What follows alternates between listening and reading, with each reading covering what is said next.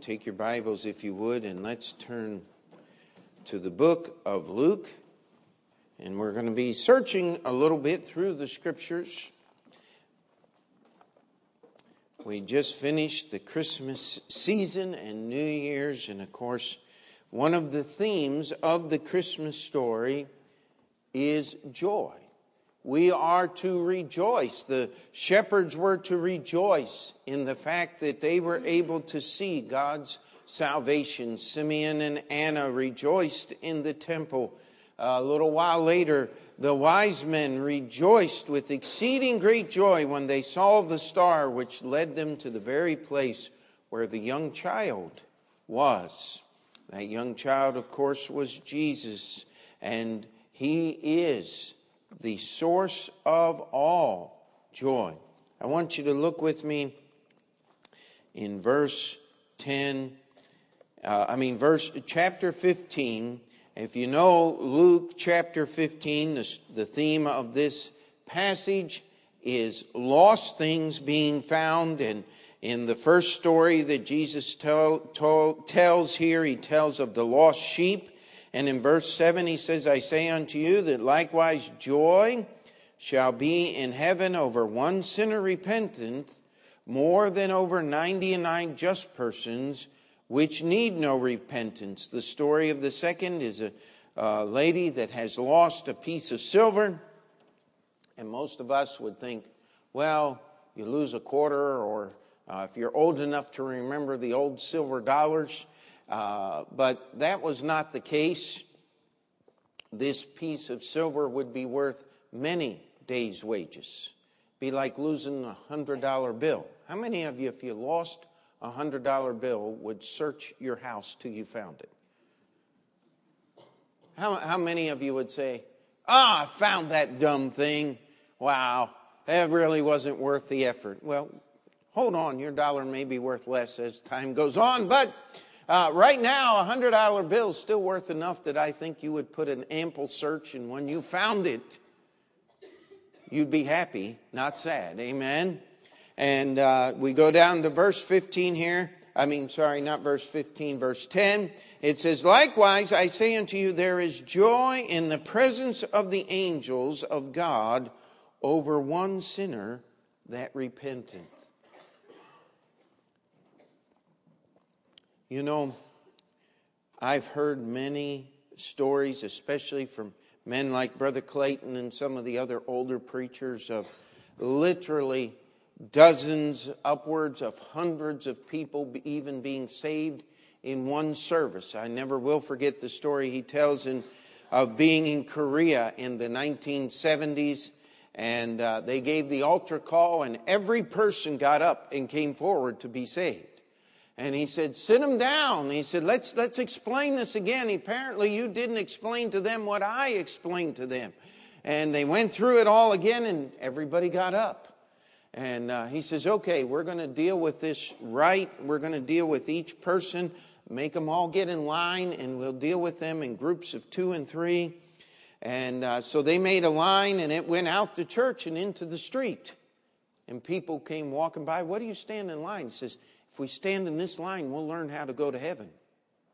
And when the sun came up the next morning, they were still dealing with souls. I said, wow. Wow, wouldn't that be incredible? Can you imagine the joy bells ringing in heaven? But you know what? It doesn't take 100 people to get saved for the joy bells to ring in heaven. It takes one. It only takes one. Now, people have invented all kinds of stories of reaching from this life in which we live to beyond. Let me tell you, you can reach beyond your mortal existence and literally ring the joy bells in heaven by giving the gospel to another soul. Can you imagine that? How many of you have ever been in an old church where they had the bell? And you want to pull on that rope now, don't you? I mean, it's just something that is in the heart of every, I don't know all you ladies if you want to pull on the rope as well, but I know every guy when they see that rope and they hear there's a bell up top, I mean, they just want to ring it. I mean, it's just part of being a little boy in a big man's body, I think. And but I thought about that as you think here, Jesus said there is more rejoicing over one sinner that needs repentance than over 99 just persons which don't need repentance. Now, was Jesus saying God's not near as pleased with people who live for him? No. You have to read the entire passage. He's talking about lost things. You see, the Pharisees thought they were just. They knew they didn't need repentance. And that's why God wasn't rejoicing. But there were some sinners and some publicans, some of the lowest esteemed people in the land of Israel. And yet they believed on the Lord Jesus Christ. And he said, they set off the rejoicing in heaven because they surrendered to the Lord. Now, I want to challenge you today. If you're in this auditorium and you have yet to settle the issue of your salvation, I would challenge you. Make today that day. Surrender to the Lord. It is not some mystical thing to get saved. It is just the surrender of your person to the person of the Lord Jesus Christ. Is that asking too much of you? I don't think so. How many of you give testimony to the joy that was in your hearts because you've trusted Jesus as your Savior? Amen?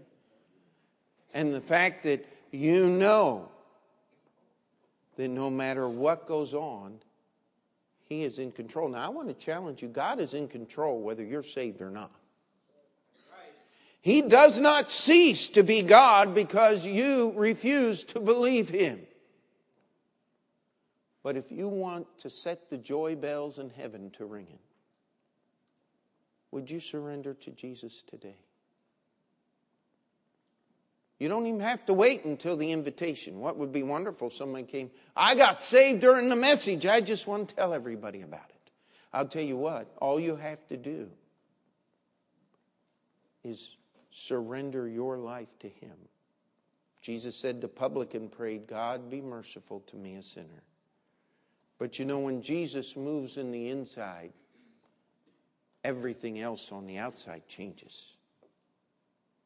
We live in a world where people try to be incognito Christians. I want to challenge you, that kind of Christianity is foreign to the Word of God. If Jesus is really living on the inside, He's going to change the outside. The only problem is you can change the outside without having Jesus live on the inside. But when He lives on the inside, the joy just has to come out because He is the source of all joy. Does that mean you're going to be happy-go-lucky and kicking up your heels every day? No. You know what? Don't grow weary in well-doing. But if you don't get tired once in a while, I want to challenge you, maybe you're not doing enough well-doing. Amen? Maybe you're not extending yourself enough. Maybe you're not delving into the more serious problems. We live in a world full of heartache. And if you reach out and touch someone whose heart's hurting, guess what? Your heart might hurt a little too. But that's okay. Because if you can help that person find the Savior, you set the joy bells to ringing in heaven, my friend. It's the only thing I know that the Bible tells me that while I'm living on earth, I can reach beyond this human existence. It's joy in the presence of the angels. Why? Because when someone gets saved, every person that has Jesus Christ living within them has to rejoice. There's a connection that goes from this life into eternity. Now, don't believe everything you read in the dumb story books about all the ghosts and goblins and all that kind of ridiculous stuff. Doesn't exist. But I will tell you this. There's a lot of rejoicing going on in heaven when a person gets saved. And if you understand that, don't you think that would make you just a little happy too? Amen. Don't you think that would give you joy? You want to bless the Lord? Bring somebody into the kingdom. Amen. That means getting saved. Being born again the Bible way. Jesus was talking about lost things. He said, when the lost is found, there is rejoicing. God himself rejoices. And everyone that's waiting on the other side rejoices with us. How many of you'd like to have some more joy in the coming year? You know, I believe that if we sincerely ask God to give us an opportunity to win one soul to him in this coming year, I think the Lord will answer that prayer. I mean, we've often said this. If every adult could just bring one person into the fellowship of the church in this coming year, you know what we'd have to hold 2 services on Sunday morning to get everybody in. It would be wonderful, wouldn't it? It'd be crowded, be busy, but it'd be good now, wouldn't it? Be full of joy. There is joy over salvation. Let's pray to that end. Let's ask God to use us. And if you're here today and you're not saved, all you have to do is surrender to him. Now, you can't get saved and surrender to God on Sundays and keep Monday, Tuesday, Wednesday, Thursday, Friday. God wants all of it, amen? He wants every part of you. And when he gets it, he rejoices. Because when God is in control of your life, guess what? He only wants what's best for you. One thing as a pastor I just do not understand is people say, well, I'm afraid of what God might do. He might make me a preacher. No, ma'am, you don't have to worry about that. God doesn't call lady preachers. Unless you're married. Then you can preach to your husband. Amen. He needs it. No. God has ordained our service for him. I will tell you that you cannot outfigure God. You cannot come up with a better plan for your life than the one he has already designed. But it's not going to come without difficulty, my friend. But can I tell you the root of the main difficulty is getting past yourself. It has nothing to do with God. He only does what is best. Joy. Salvation, amen. The beginning of life. Let's turn to Luke chapter 24. We'll look at 2 verses here as well. This is Sunday evening of Resurrection Sunday. Jesus has been in the tomb for 3 days. In the morning, the ladies have gone down, and different ones of the disciples, and found the tomb empty, and they're gathered together in this locked upper room, hiding from the people that they feel put Jesus to death, and thinking in their own hearts and minds that they're next on the list. And all of a sudden, Jesus appears.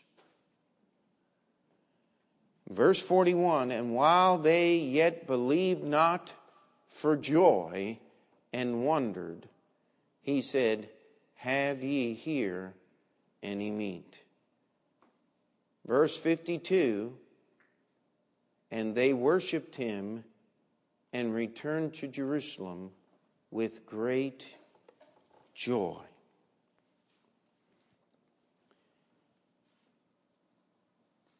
Now, please don't raise your hand, but how many of you have had to deal with the post-holiday blues?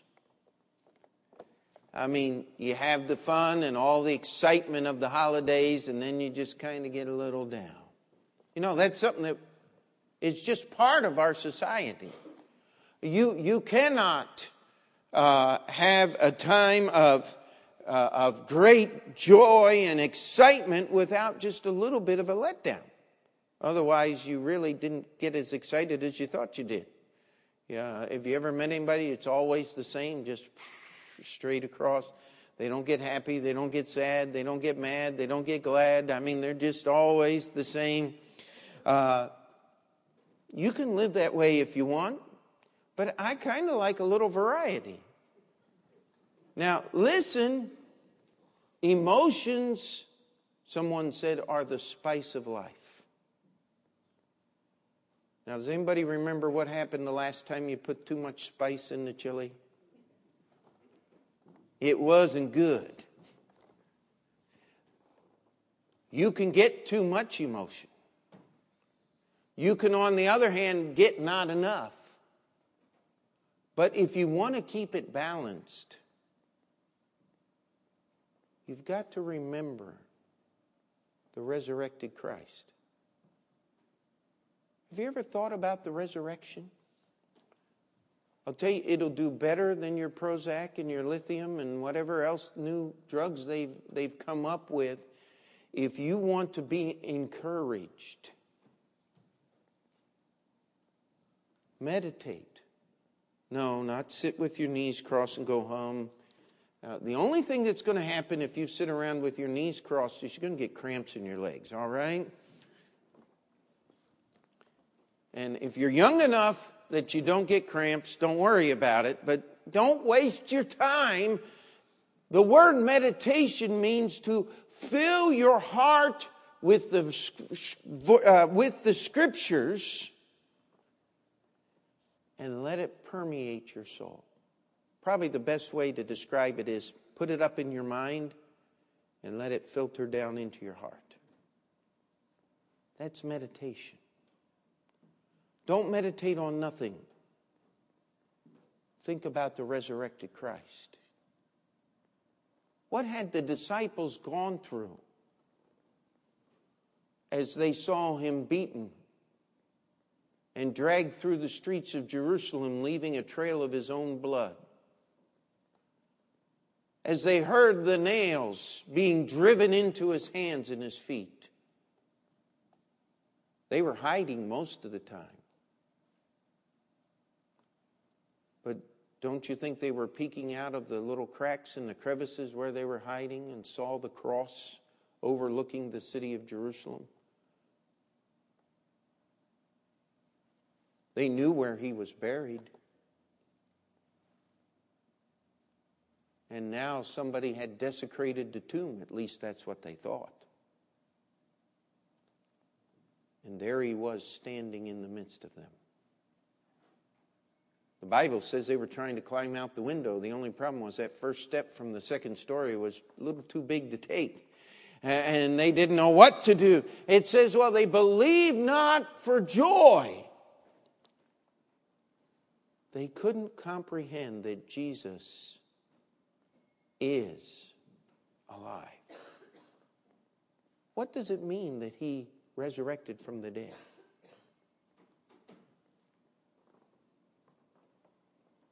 Listen, the greatest enemy we face, is it not death? And yet He resurrected. He's got the victory over death. If He has the victory over death, He has the victory over sin. He holds in His hands eternal life. You know, many people, in order to keep their life, would do great and grievous sin.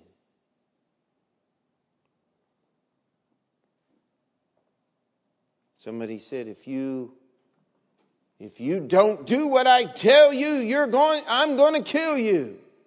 Could I challenge you today that it is better to die honest than to live in sin? Amen? And that the greatest deeds accomplished by mankind have been accomplished by men and women who were not afraid to die because they had something in their heart and in their soul that was bigger than life itself. We had the privilege this week of just visiting the Intrepid Museum.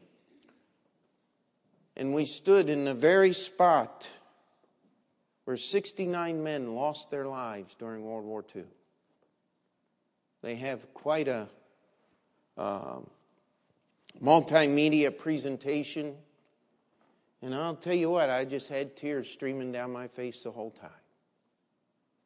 I don't know how many of those men were saved and went to heaven, and how many of them went into a Christless eternity. But I will tell you this, the cause of freedom beat bigger in their hearts than the cause of living.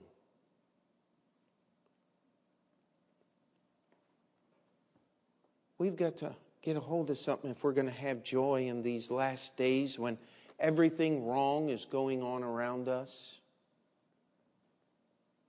There's something greater than just existing.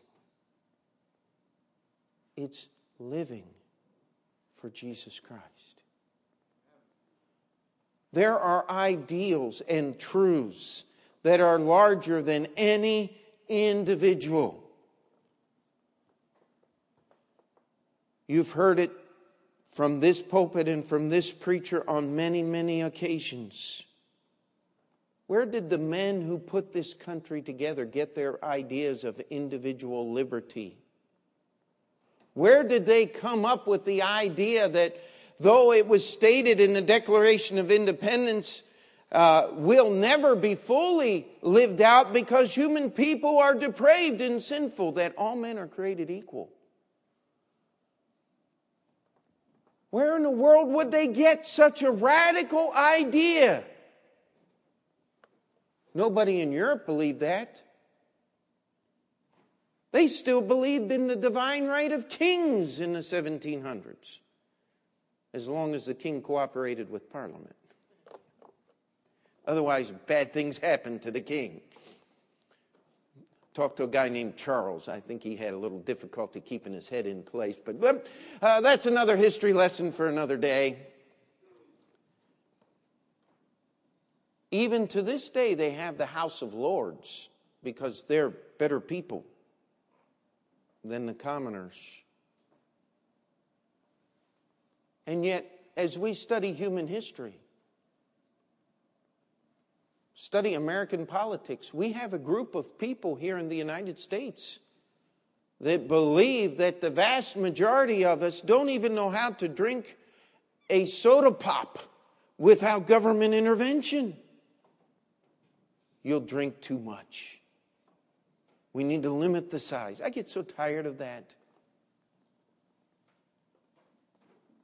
Why do they get these ideas? Well, they're going to take care of you because you don't know how to take care of yourself.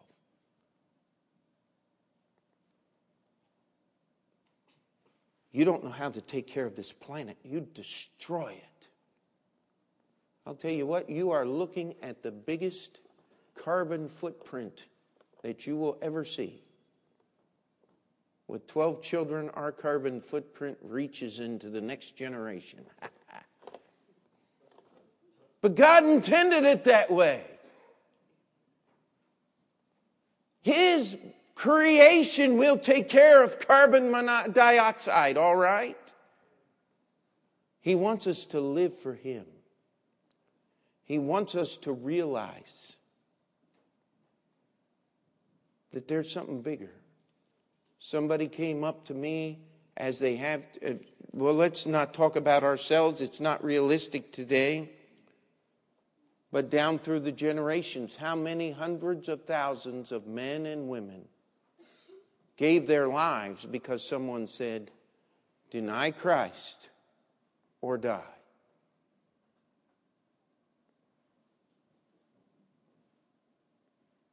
The disciples, they couldn't believe that it was Jesus because they didn't want the joy that was in their hearts at the hope of seeing the resurrected Savior to just consume them and carry them away. That's what the words mean. We know He's risen. We know that He died to pay the price for our sins. We know that He'll never die again. He was offered once to pay the price of all sins forever. And His resurrection from the dead seals that. The disciples worshiped Him as He ascended into heaven and returned to Jerusalem with great joy. Why are we missing joy in our lives? It's because we don't take time to understand the resurrected Christ. You cannot see Him physically, but you can see Him by faith. Amen? One day these eyes will behold Him. Faith will no longer be needed. It's going to be swallowed up in joy. Amen? But let's turn to John chapter 16, if you would. No matter how many times I approach these verses in John chapter 16, I just feel like I never get the whole truth of these verses across or communicate them effectively. We are going back in time now before the crucifixion. This is the night in which Jesus was betrayed. He is on His way to the Garden of Gethsemane. He's explaining a few things to the disciples. John 14, 15, 16, and 17. You would do well if you spent the rest of your life just reading those 4 chapters. There is so much in them. Now, I'm not saying to ignore the rest of the Bible, please understand. But we do not understand what's in these chapters. If we did, our joy would be so full, we wouldn't know what to do with ourselves. Look at verse 20. Verily, verily, I say unto you that ye shall weep and lament, but the world shall rejoice. And ye shall be sorrowful, but your sorrow shall be turned into joy. A woman, when she is in travail, hath sorrow because her hour is come, but as soon as she is delivered of the child, she remembereth no more the anguish for the joy that a man is born into the world. And ye now therefore have sorrow, but I will see you again, and your heart shall rejoice, and your joy no man taketh from you. And in that day ye shall ask me nothing. Verily, verily, I say unto you, whatsoever ye shall ask of the Father in my name, He will give it you. Hitherto have ye asked nothing in my name. Ask, and ye shall receive, that your joy may be full. Somebody said, yes, there's still hope. I didn't get what I wanted for Christmas, but I'll start praying about it. No. That's not what this passage is talking about, my friend. It's not asking God for what you want. It's getting close enough to God that you can ask Him for what He wants. It's allowing God to conform your desires to a point to where you begin to pray for the things that God wants to accomplish.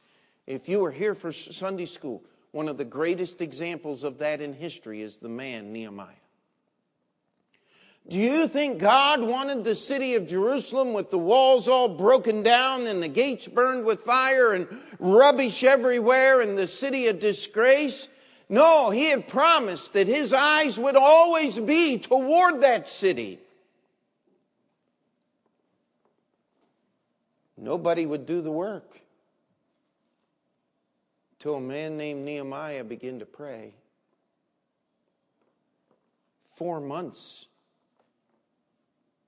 he prayed and fasted every day until he could no longer hide his countenance from the king.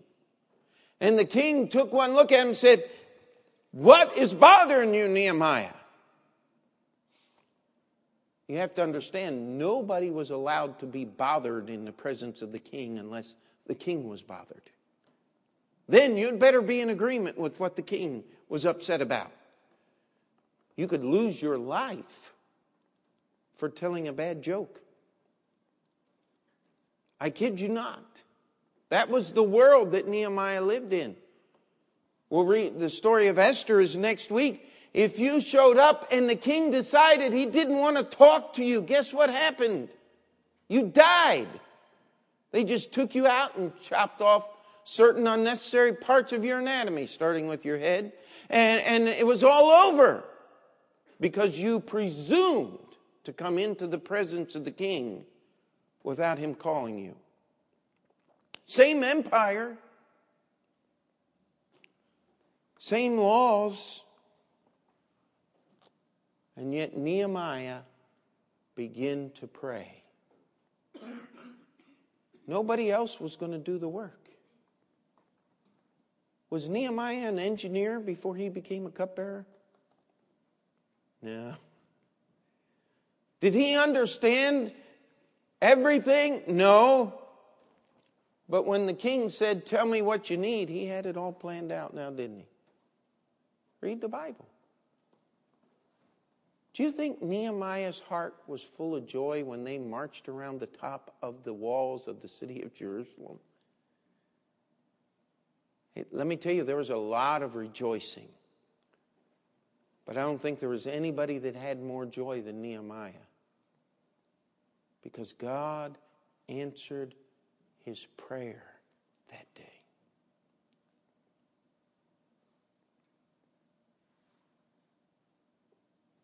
When is the last time you prayed for something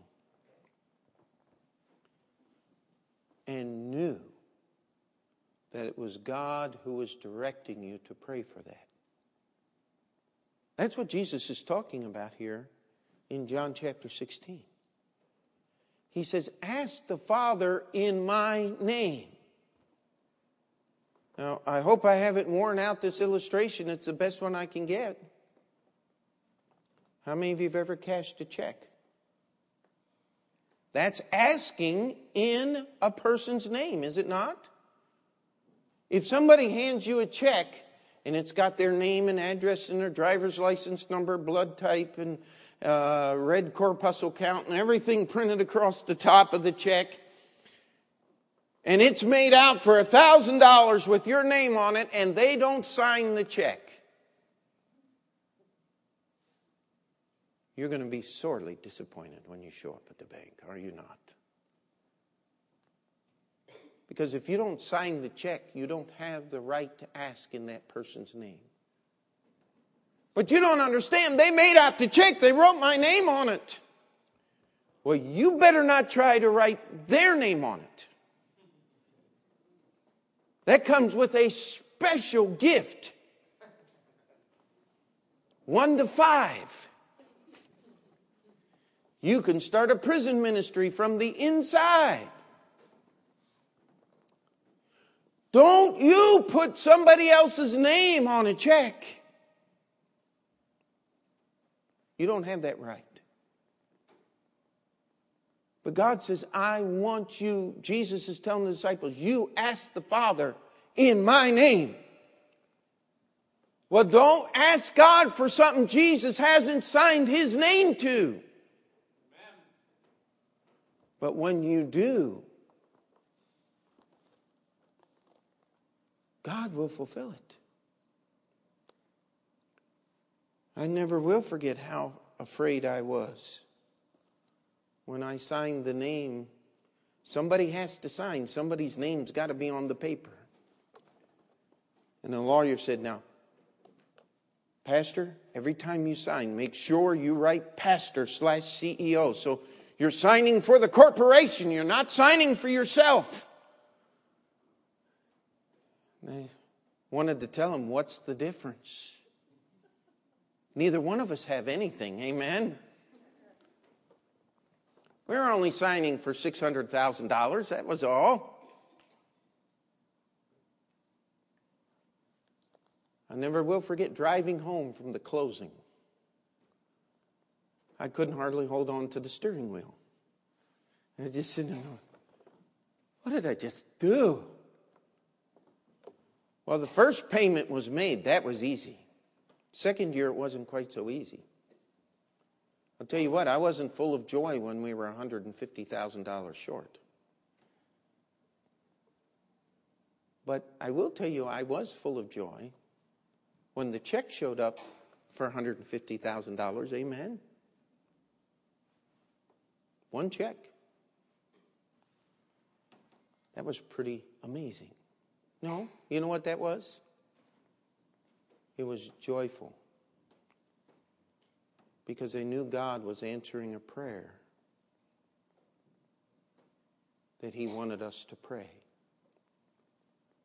And what was so just out and out amazing to me was I would go to the people of our church at the time and I said, do you really understand what was going on? Yes, Pastor, God's going to provide.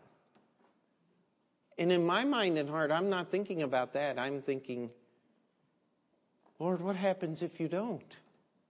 You see, that's not faith. But God provides answers in his time and in his plan if you'll just serve him. There's nothing too big for God to handle. Amen? And what we need to do is, there is joy over salvation. Amen? You can reach beyond the veil of tears in which we live and pull the bell rope of heaven by helping someone get saved. Amen? There's joy over the resurrected Christ if you'll just think about what he accomplished that Sunday morning. There's joy over answered prayer when you finally receive what God wants you to receive and are full of joy because God gave it to you. How many of you have received something very good that you didn't like? Now, everybody here. Mama fixed that great big bowl of spinach. And everybody's going, oh, no. Listen, it's very good for you if you learn to like it. Now, at our house, they normally are fighting over the spinach because we taught them to like the right things. And it doesn't hurt when you fry up a little garlic and butter and pour a little cream and some seasoned salt in there.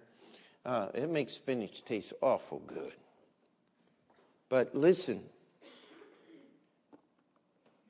joy is receiving an answer to your prayer, what God originally intended. That is joy, my friend. But he's got to remake your desires to fit his.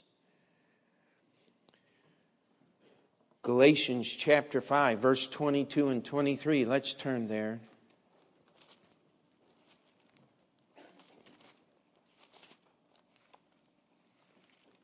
If you're familiar with your Bible, you'll know this passage already, the fruit of the Spirit.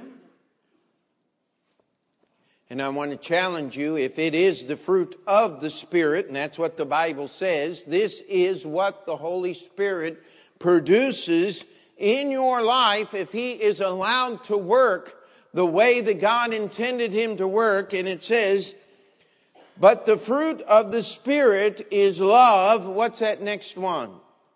Joy. How many of you have ever eaten unripe tomato?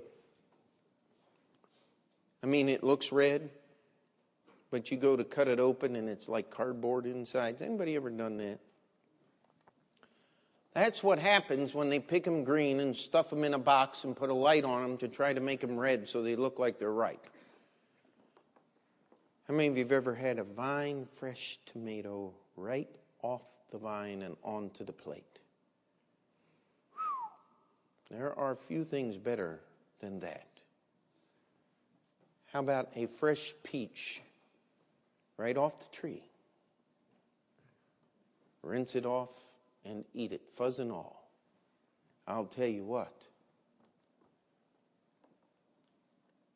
It takes time and effort to produce fruit. And one of the reasons we don't have the joy is because we refuse the time and the effort that the Holy Spirit has to expend in our lives to produce these things. Could we get an oh me or an amen on that one?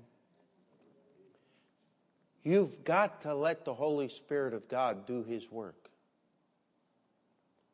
And you will have joy. And if you don't have it, you better check. You may be quenching the work of the Holy Spirit in your life. You say, how do I do that? Well, it's very easy. Don't pay attention to the Word of God. Say, Lord, I'll do everything but this one little thing, Lord. I don't have to do this one little thing. No, it doesn't work that way. If the Holy Spirit is going to work in your life, He's got to have it all.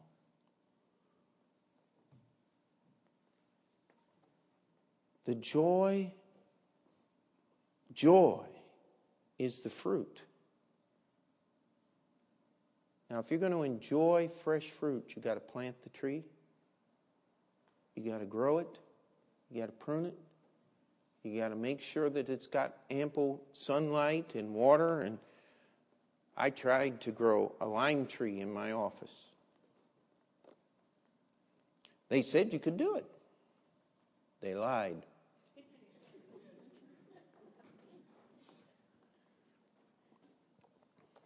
I got the pot. But the tree has gone the way of all the earth. You know why? Not enough direct sunlight. You've got to have direct sunlight all day. Well, I even went and bought the plant lights and put over it. I said, well, 24 hours of plant light has got to be as good as a few hours of sunlight, right? Wrong. It just doesn't work that way. It's got to grow. It's got to have what it needs. The Holy Spirit's got to do His work. And it is so easy to hinder the Holy Spirit of God in His work. I know this sounds crazy. God is the most powerful force. He is the creator of the entire universe. But He won't save you until you ask Him to. He won't answer the prayers and give you what He greatly desires for your life until you surrender to Him and His desires in prayer. He won't give you that joy that comes from the Holy Spirit of God unless you let the Holy Spirit of God work.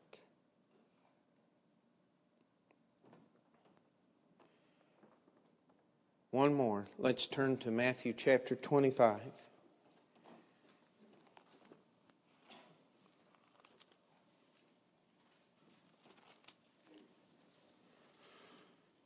This is a parable.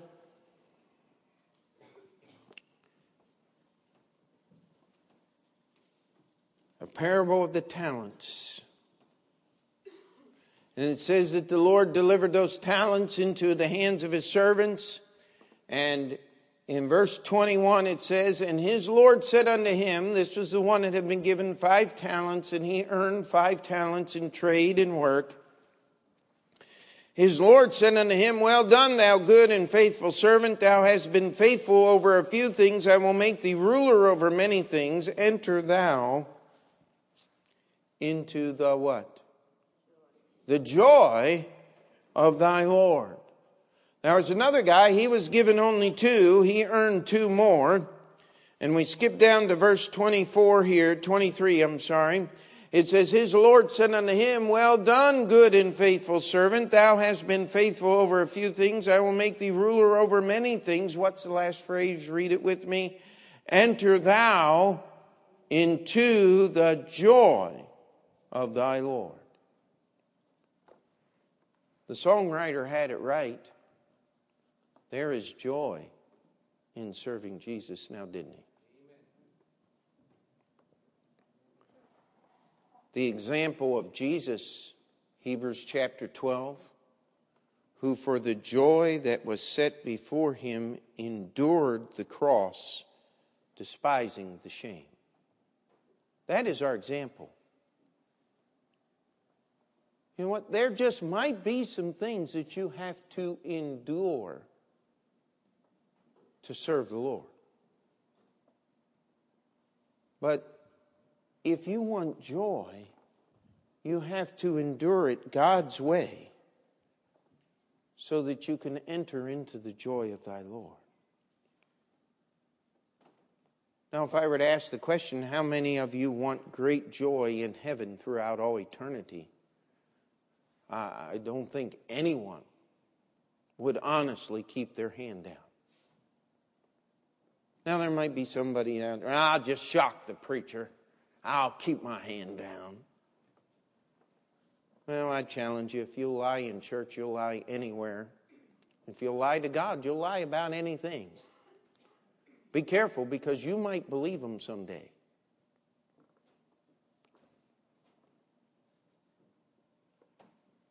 If there is going to be joy in eternity, it's going to be because you've served God in this life.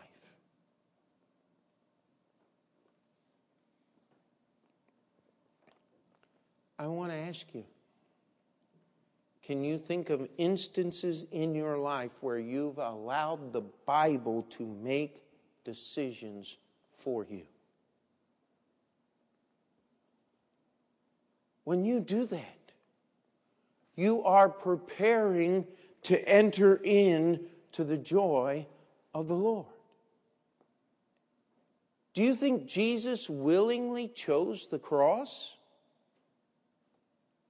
That's what the Garden of Gethsemane was all about, my friend, to let you and I get a little glimpse into the heart and soul of God himself, and how repulsive and hateful and every foul adjective that can be imagined in the heart of humankind the cross was to Jesus Christ. Do we understand that? But he did that because there was a joy set before him. What was that joy? Let's go back to point 1. We talk about all the saved rejoicing, but there is no one that rejoices more over the salvation of a sinner than the Lord Jesus Christ himself. You ever thought about that? Jesus isn't begging you to get saved. He's already done everything that is necessary for your salvation. But when you willfully choose to surrender to him and be saved, he is the one that rejoices. Don't you think He can keep track of every soul that comes to Him every moment? Yeah, He's God. He can do that. Amen. If you want joy, you need to think about the resurrected Christ. It brought joy to the disciples' hearts. Amen. If you want your joy to be full, learn how to pray for what God wants to do. And your joy will be full. You can't have any more joy than that. When the Holy Spirit of God has taken time to dig deep roots and to grow and to produce a tree that bears the fruit of joy. You know, the most interesting thing about a fruit tree is the tree itself does not benefit from the fruit. The fruit is there for something else to enjoy or for another tree to grow.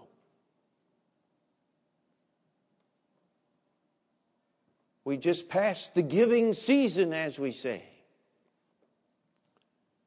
It is more blessed to give than it is to receive because you have to have something to give. You want something to give, get the fruit of the Spirit. How in the world could you give anything better than that? You know why you'll have joy? It's because you'll be giving something that God produced in your life for others. Oh, I wish we had time to build all of these out, and we've only picked a few. But to wrap it all up, there's joy in serving Jesus. John said it this way in 3 John. He said, I have no greater joy than to hear my children walk in truth. I'll tell you, as a pastor, I see many things. But I'll tell you one thing that never fails to encourage me and fill me full of joy is when I see someone, it's a member of this church, make a biblical decision just because the Bible says so. Not because I was over there and said, now this is what you need to do. But when they learn enough on their own to wait and to watch and to serve the Lord, I'll tell you what, there is no greater joy. Try it sometime. Find somebody. Help them get saved. Help them grow closer to the Lord. And you'll be so full of joy, nothing else can deter you.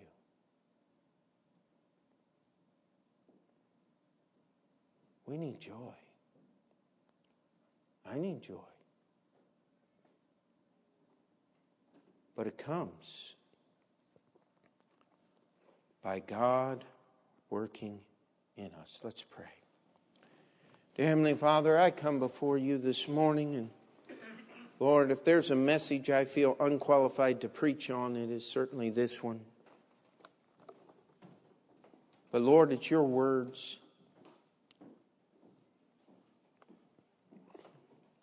It is your work. And Lord, it is your desire that each one of us in this room be filled with your joy. Lord, I pray for those that are here today that are unsaved, that today they would be willing to just let go of themselves and their plans, their wishes, their understanding. They would let go of everything. Simply trust in Jesus. Lord, I pray for those that are struggling with the flesh and with circumstances of life,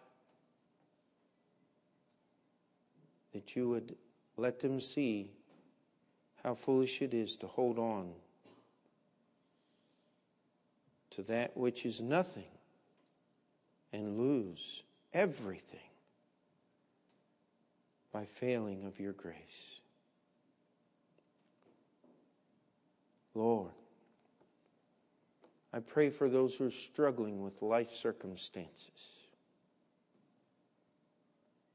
that you would make them willing and submissive to your will, to think, to contemplate, to meditate upon the resurrected Christ.